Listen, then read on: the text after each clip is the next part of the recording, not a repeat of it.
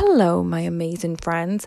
I just recorded a podcast and I was like, nah, no bitch. So I deleted it. We are not starting off on Mondays like that. So I want to make you giggle. It is a Monday. It's been fucking tough. I'm recording these on a Saturday night because I've been a bit all over the place with my planning. So yeah, let's move forward. I want to talk about now no bra life. For the men that's you, just listen up. This could be for you as well. So I stopped wearing a bra maybe a few years ago because I started questioning the social norm of wearing bras. Because for me, I don't really need to wear one. I wear a bralette, and as a female size, like my boobs were probably bigger when I was age 11 than they are now. Or, you've got to have like your back measured, you've got to have your cup size measured. And shit, it makes you feel when, your boobs have gone smaller.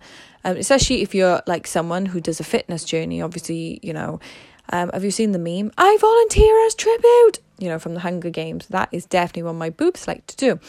And obviously, I'm then dictating my self-worth and everything like that by a size. And then I have to buy other bras. And the whole experience, I don't even like them. My boobs don't even actually look good in a bra.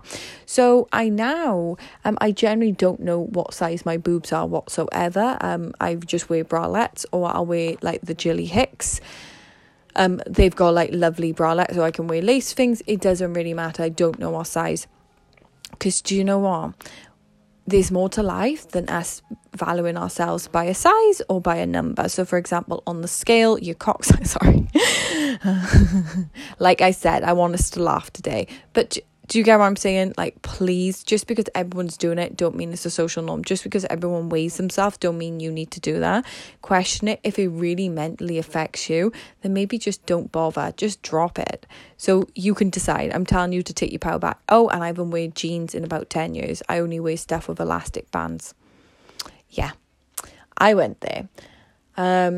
I don't really know how men do that. Have a Google, man. Like, maybe there will be stuff like elastic bands. Obviously, women has a lot of leggings. I'm not really sure about the men scene with it, but they could be options for you as well. So go check that out.